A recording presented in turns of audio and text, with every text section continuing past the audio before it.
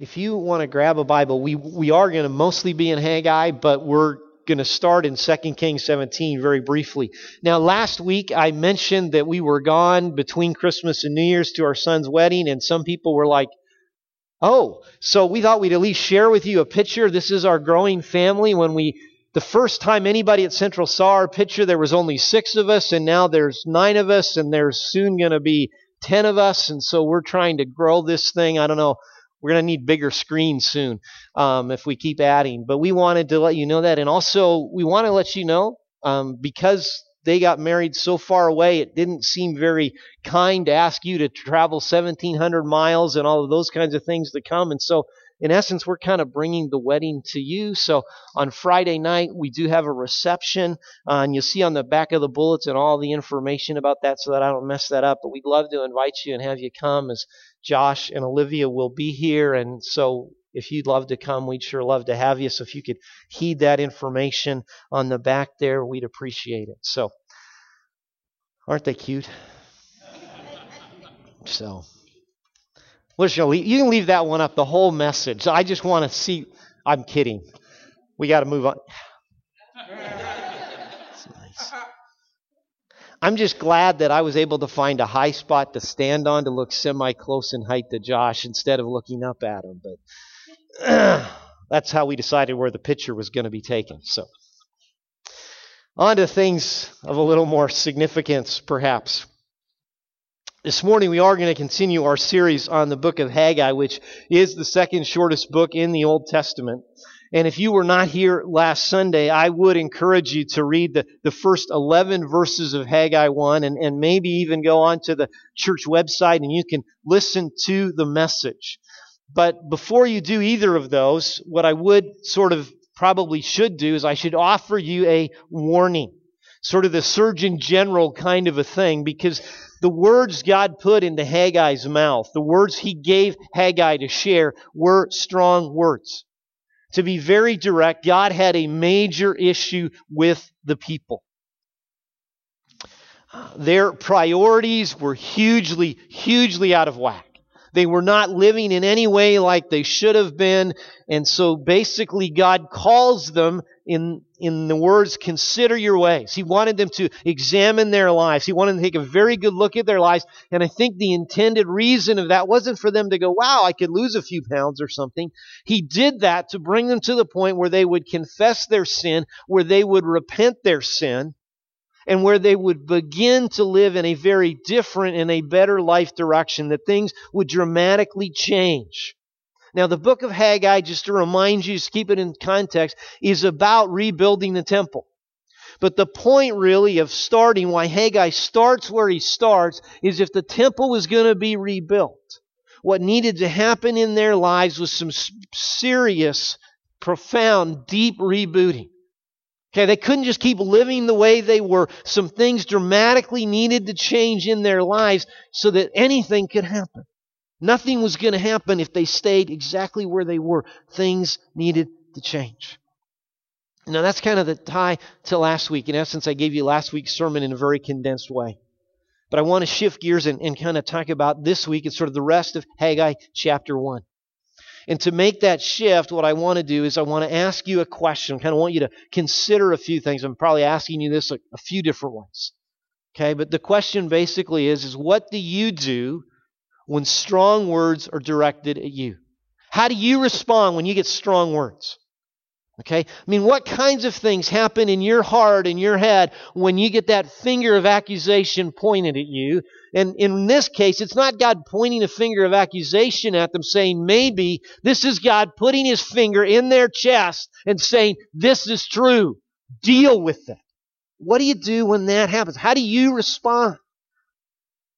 I mean, do you go defensive and offer excuses and blame other people? Well, I'm this way because my parents potty trained me poorly. You know, do you do that? Or do you go on the offense?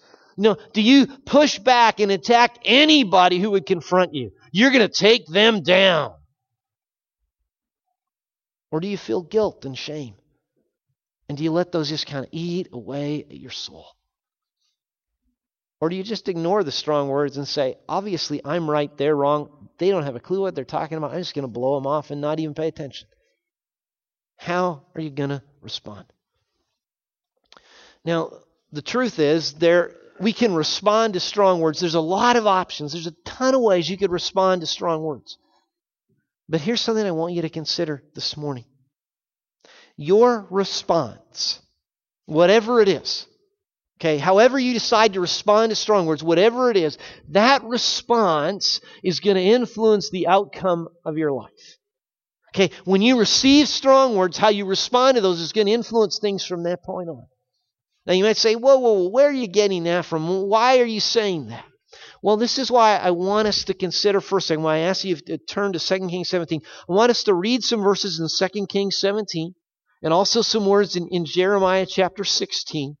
Okay, this kind of ties back to last week. We did sort of a chronological overview, but I want you to see this point. So 2 Kings chapter 17, we're going to read from verses 13 to 18 to kind of give you a sense of if how you respond makes a difference. Okay, verse 13. Yet the Lord warned, this goes back to about 722 BC, okay?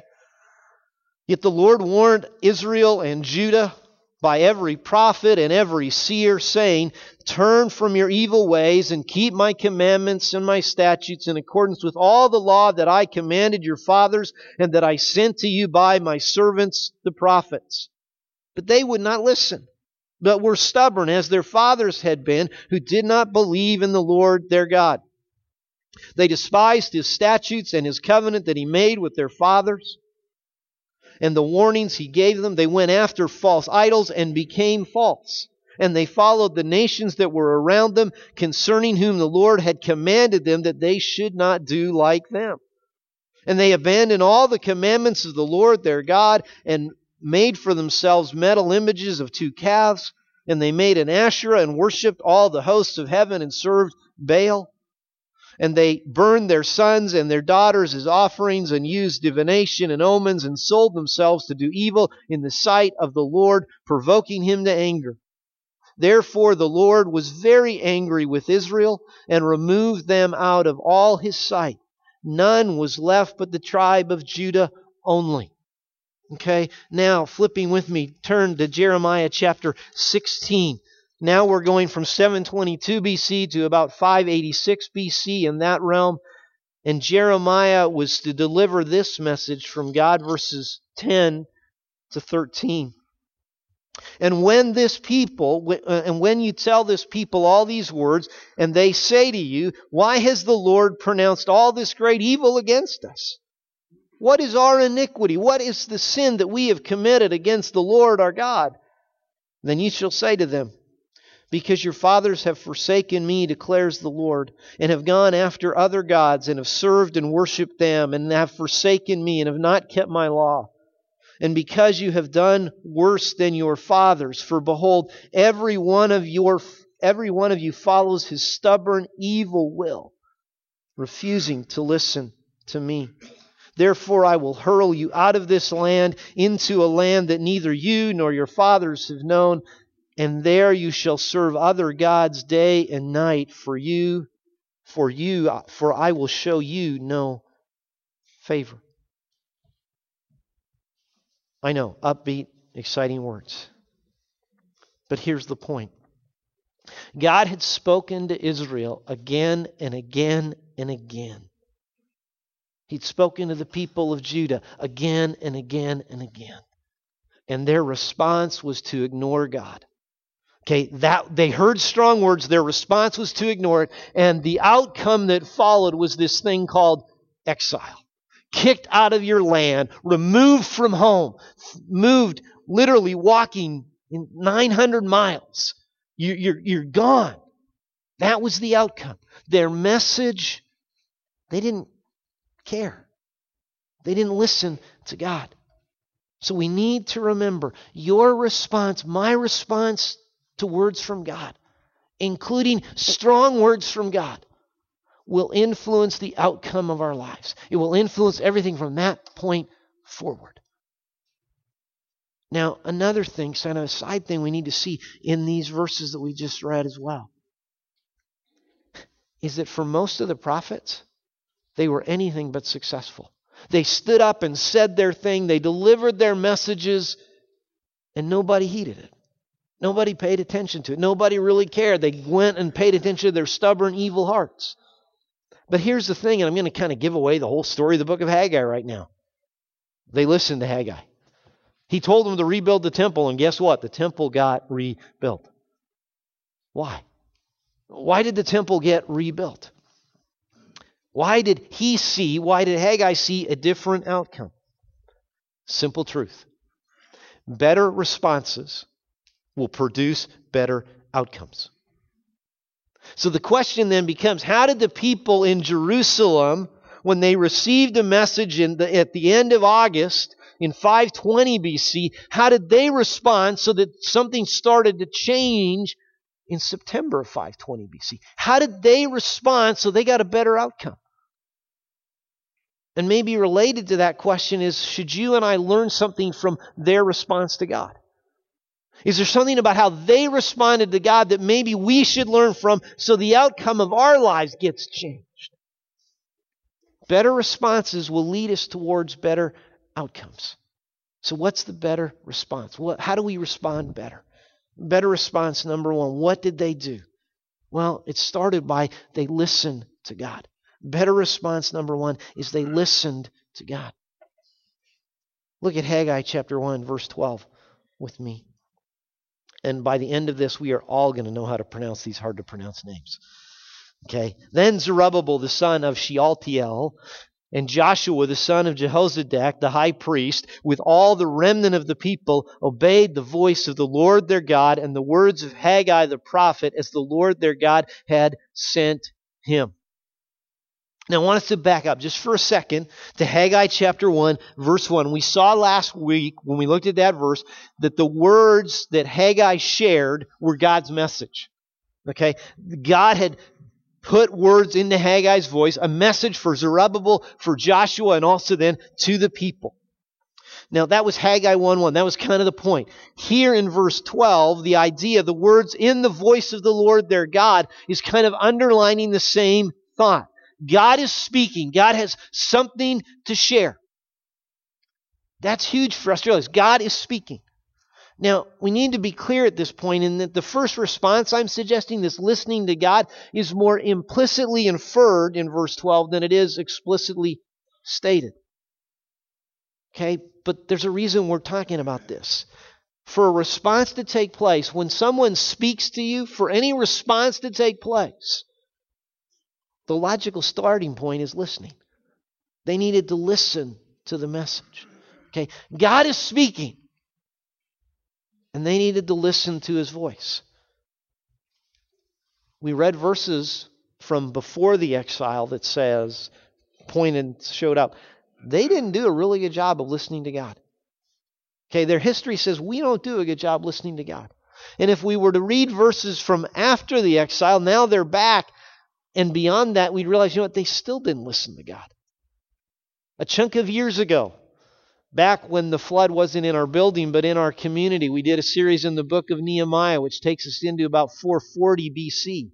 So 80 years after this. And one of the things in Nehemiah showed us, again, they weren't listening to God.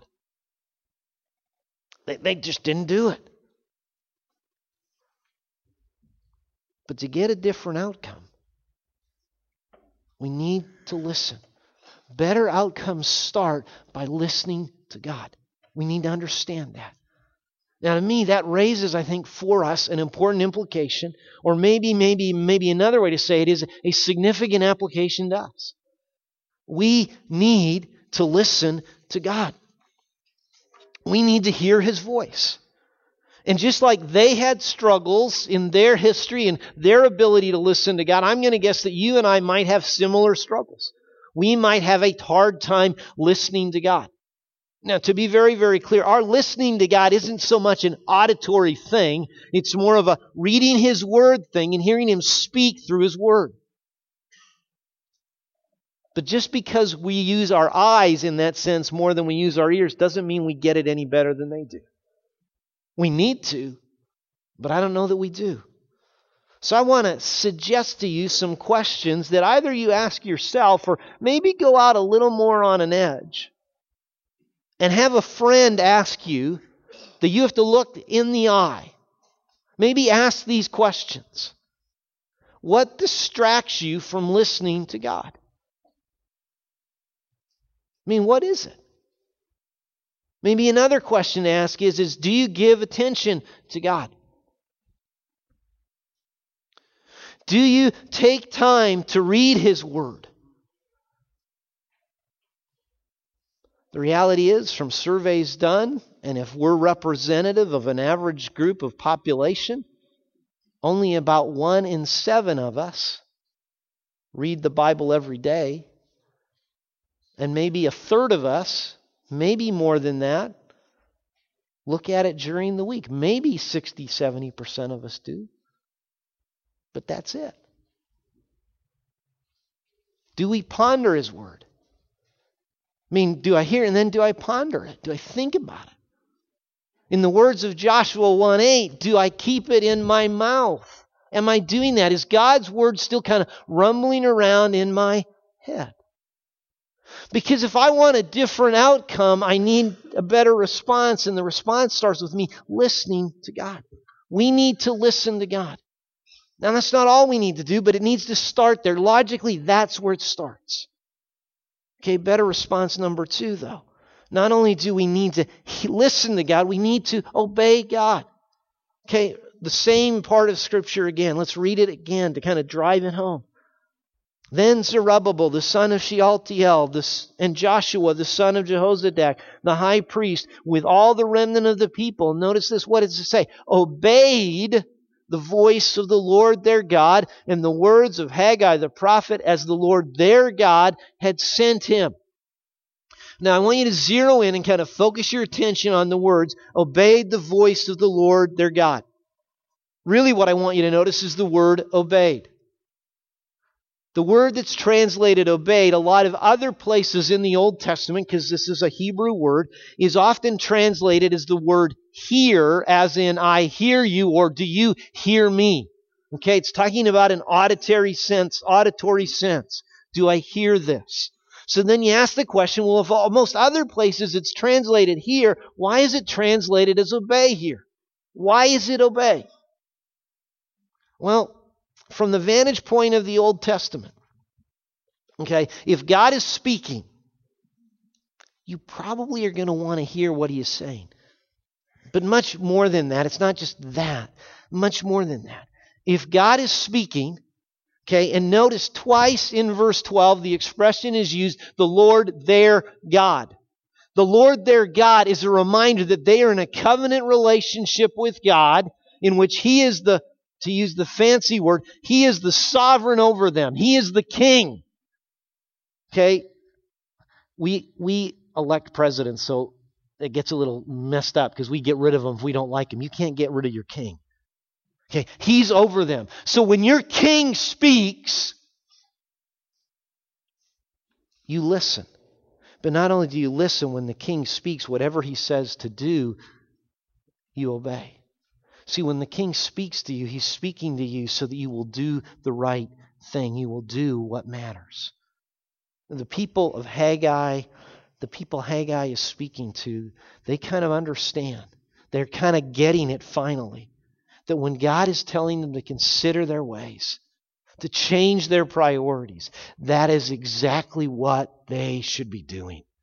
It's not a, well, God, I'll take that under advisement that I should consider my ways. No, they recognize I need to do this. See, better outcomes start happening when we respond to the voice of God, and the way you respond to the voice of God is by obeying. When God speaks, you do. That's what they're starting to do. That's why they get a better outcome. Better response number 3. They listen, they obey, and then better response number 3 that gets to the better outcome is they fear God. Okay, they fear God. All of verse 12. We'll finally cover the whole verse. Then Zerubbabel the son of Shealtiel and Joshua the son of Jehozadak the high priest with all the remnant of the people obeyed the voice of the Lord their God and the words of Haggai the prophet as the Lord their God had sent him, and The people feared God. Now, the expression fear the Lord or fear God is a very big biblical expression. Okay, we actually took some time during the Greater Than series and talked about what does it mean to fear? What does the Bible mean by fear? Okay? Now, when we talked about it, what we kind of learned was it's really, to use the expression, it's like it's a huge umbrella that has sort of a bunch of panels of things that are a part of that umbrella. Okay, when we say fear the Lord, we could mean, the idea could be the idea of be afraid of. It can mean that. It can also mean be in awe of. It can mean be controlled by in terms of the sovereign directing me. It can also mean to worship. I fear, that means I worship. Fear can also mean I trust. Fear can also mean biblically that I recognize I need this one I'm to fear. I desperately need God. Now, when it comes to verse 12 and that expression, the end of verse 12, feared the Lord, the scholars kind of have this debate going on about which nuance is Haggai trying to draw attention to. Which one is he trying to make? And as I sat and read their different arguments for, well, this nuance or this nuance, part of me went away and said, I'm not sure Haggai's trying to capture a certain nuance. I'm wondering really if what's going on in verse 12, if the point of verse 12 is, after so many years, hundreds of years of history, and in their own lives, a good chunk of their lives, of them not listening and not obeying God, they're finally at the point where they're rightly responding to God. They're starting to listen and they're starting to obey. They're starting in that sense to respond to God. When we talk about fearing God, in some ways we're talking about resetting my attitude or resetting the compass of my life, and they're realizing how I should start to live now is fearing God. Think about it this way. If you rightly respond to God, part of what you're saying is you come to a point where you recognize, I need God. And if I need God, I should trust God. And if I trust God, I should worship God. And I should be controlled by God. And I should be in awe of God. And in Matthew 10:28, the Lord Jesus basically tells us there's only one thing we should be afraid of, one person we should be afraid of, and that is God. So there's all those elements can be a part of fearing God. That's part of the response they're going for, that they're called to do. I don't think it's just one. I kind of think it's all of them. See, when God reveals Himself, when God speaks, you and I should rightly respond to Him. And one of the ways you can describe the right response to God is to fear God. Now, let's just kind of hit a pause button for a second and do an aside. Let's go to our 31-day of prayer guide. Okay, and right now, if you've been reading it this week, kind of starting on this last week, starting Wednesday through to Tuesday, the focus is on loving God. So let's just say, does loving God and fearing God, do they have anything to do with each other? Because I'll be honest, loving God sounds warm and fuzzy and positive, and fearing God can have this tone of, ooh. So I don't know which side of the room wants to be the loving side and which side wants to be the fearing side.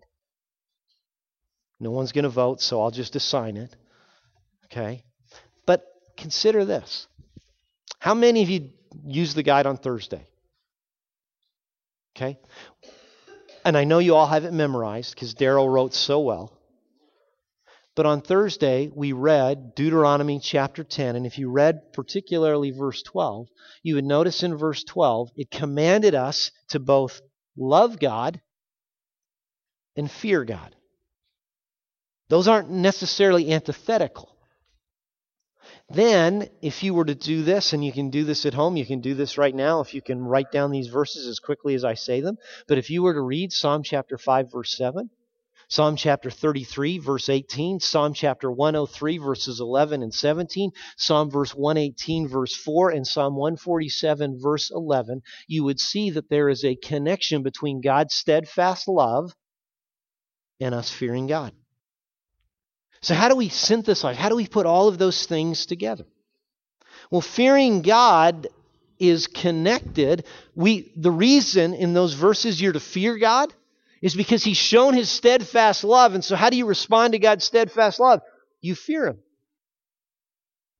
But there's other verses that would say because of His steadfast love, you and I should love Him. Fearing God and loving God may not be a 100% overlap, folks, but they're probably a 95% overlap. So when we talk about the right response to God and it says, fear God, the people feared Him, you could also say they loved God. Better outcomes flow when people rightly respond to God. And when you rightly respond to God, it's fearing God and loving God. It's loving God and fearing God. So this isn't a divided issue. We're all together. So after the service, you need to hug somebody on the opposite side of the room. Okay? Because fear and love biblically go together. Now verse 12 describes a very different response than the people of Israel had done most of their history. Which raises a question, why did they respond differently? Probably also brings the issue, why would we want to respond like they did? Why would we want to do what they did? Why? Well, I think verses 13 to 15 offer us two reasons why. Two reasons that kind of led to them doing this differently. Okay, reason number one would simply be this: because God is present. Okay, they responded differently because of the presence of God. Look at verse 13. Then Haggai, the messenger of the Lord, spoke to the people with the Lord's message. I am with you, declares the Lord. Okay, part of the reason why they responded differently, why something was changed in their lives, is tied to the fact that God declared, hey, I am present with them. Now, when it says God is present with them, it doesn't mean that God's kind of like a big brother that's way off in the distance at the park, just kind of keeping an eye on you, looking at you every once in a while. The idea is implied is God is very present. He's present to be with you. I think one of the amazing truths of life is that God wants to be with us, and He wants us to be with Him. And that is something that has been true through all of human history. God wants us to be with Him. He wants to be with us. He wants us to be with Him. Now, why does God want that? Well, God knows that life will not work very well for us if we try to operate in life without God. Adam and Eve were the first people to try and live without God. Okay, they thought, hey, let's try this. No, they didn't. The Bible doesn't say let's try this experiment. They just kind of did it. And the outcome they experienced, and the outcome they passed down that all of us get to experience, is not exactly what I would call good. Okay, because they tried to live without God, all kinds of things like blame, like guilt, like shame, like death, all of those became a part of life because they ignored God. Because they tried to operate without God. Kind of, we don't care about God, we're going to go do our own thing. Part of the good news of the Bible is that God still, even though we ignored Him, God wants to give us His presence. The solution to the biggest need in your life is the presence of God. Okay? That is what Christmas and the cross declare. That we need God to be present. And I want you to think with me about the cross just for a second through the words of Isaiah and Isaiah 53 and the words of Peter in 1 Peter 3. Okay? So we need to understand that the cross became a necessity. The reason we have the cross is because we wanted to operate without God. We thought, we're just going to go do our own thing. So Isaiah 53, verse 6 says this: all we like sheep have gone astray. We have turned every one to his own way, and the Lord has laid on Him the iniquity of us all. Okay, it's telling us some factual things about us. We turned to our own way. We wanted to do our own thing. Implied in that is we then created a problem. But the problem God didn't put on us, He put on God's Son. Okay, He put on His Son. You say, why did He do that? Well, 1 Peter 3:18 tells us what? For Christ also suffered for sin, once for sins, the righteous for the unrighteous. It wasn't His problem. It was ours. But God put it on Him. Why? What does the next part of the verse tell us? That He might what? Bring us to God, being put to death in the flesh, but made alive in the Spirit. See, God knew that you and I couldn't pay our own penalty. But the righteous one, the Lord Jesus, could. He could actually pay our penalty. So when He goes to the cross and He dies for us and He rises again, He does that so that we can be brought to God. So that we who walked away from God, separated ourselves, can now be with God. How have you responded to that? Have you responded to that? If that's what He's done, if that's what really Christmas is about, if that's what the cross is about, if that's what the resurrection is about, have you responded to that? Now, you can respond a lot of ways to that. But the right response to that would be to turn from sin to God and trust the Lord Jesus as your Savior. Have you done that? Okay, that's not insignificant. God did all of that to bring you to be in relationship with Him. Because again, the solution to the biggest need in your life is the presence of God. You need that relationship. And to go from there, then back to Haggai 1:12. In that relationship, to then respond to God by listening, by obeying, by fearing. But not only that, is when you respond that way, to go back to verse 13, when you respond that way to God, verse 13 is telling us you can be assured of something. You can be assured that God is present. And the amazing thing is if God is present, you are going to receive some incredible things from God. You're going to receive confidence and support. I love the words of Isaiah 41. Let me just read one of the verses we read. Let me just read verse 10. Fear not, for I am with you. Do not be dismayed, for I am your God. I will strengthen you. I will help you. I will uphold you with my righteous right hand. Why listen? Why obey? Why fear? Well, to be very pragmatic, because of what God gives us. He gives us Himself, and He gives us His resources. Reason number 2, why would I want to rightly respond to God? Because God stirs us to contribute. The active presence of God not only gives us confidence and support, but can actually lead us to be empowered to accomplish things of significance in the plan of God. Look at verses 14 and 15 of Haggai 1.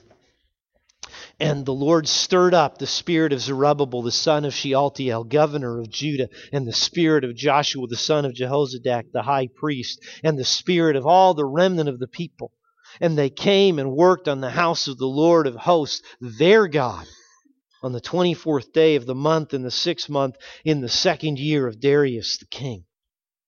Okay, when God is present in our lives, okay, He's in part present, these verses are telling us, to move in our lives. Okay, He stirred the people to work.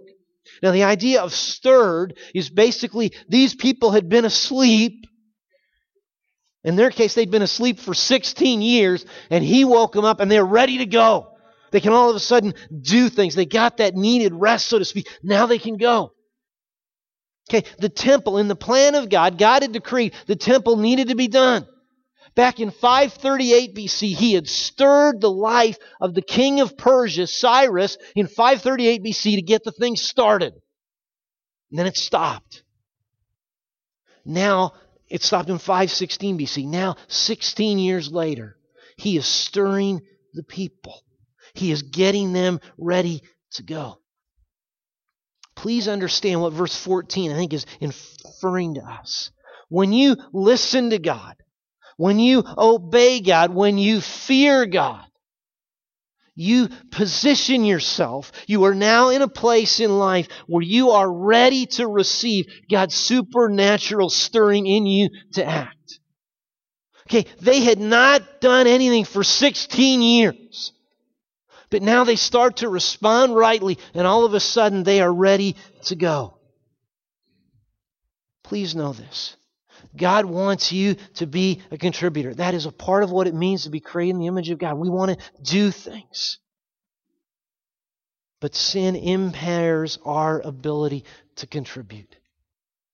For us to contribute, we need to understand that production out of us isn't about us getting the energy and going. Production is going to be preceded by a personal connection with God. And that connection will involve us responding properly to God's correction and to God's conviction. Strong words are not easy to receive. But strong words are an incredible gift. God's strong words are His gift. Through the words God delivered in Haggai chapter 1, verses 1 to 11, God in essence was inviting the people to be a part of His unfolding plan, joining Him in what He was doing. In His strong words, He was offering them the gift of a better life. He was offering them a life where they make a contribution instead of being focused on themselves. But the only way they could receive the gift, the only way to benefit from what God was offering, was they needed to respond the right way. Folks, I believe God is inviting each of us to a life of contribution. He wants us to be a part of the unfolding of His plan. But for us to receive that life, we must respond properly to His strong words. We must listen to Him. We must obey Him. We must fear Him. Now, I'm not saying that's the only response. There's a lot of ways you could respond to God's strong words. But those responses are the only ones that are going to lead to a better outcome. So then that brings us to the question, what are you doing with God's gift of strong words? When God calls you to consider your ways, are you listening? Are you obeying? Are you fearing? Your response will impact the outcome of your life. Now is the appointed time to respond properly. Let's pray. Father, You are the one who is sovereign and supreme. We don't always live like that's the truth. But just because we don't live that way doesn't change the fact it is true. Father, I would pray as we come in that sense into Your presence this morning,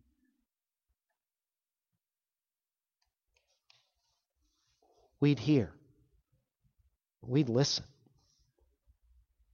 And Lord, that would move us to obey. That would move us to fear. Lord, You are giving us incredible gifts. I pray we would respond rightly. I pray we would receive all that You have for us. It is not easy to hear strong words. But thank You. In them is an incredible gift.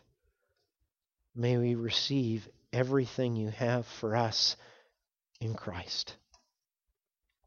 That will be for our good, but even more, it will be for Your glory. And we thank You for that. In the very precious and powerful name of the Lord Jesus, we pray. Amen.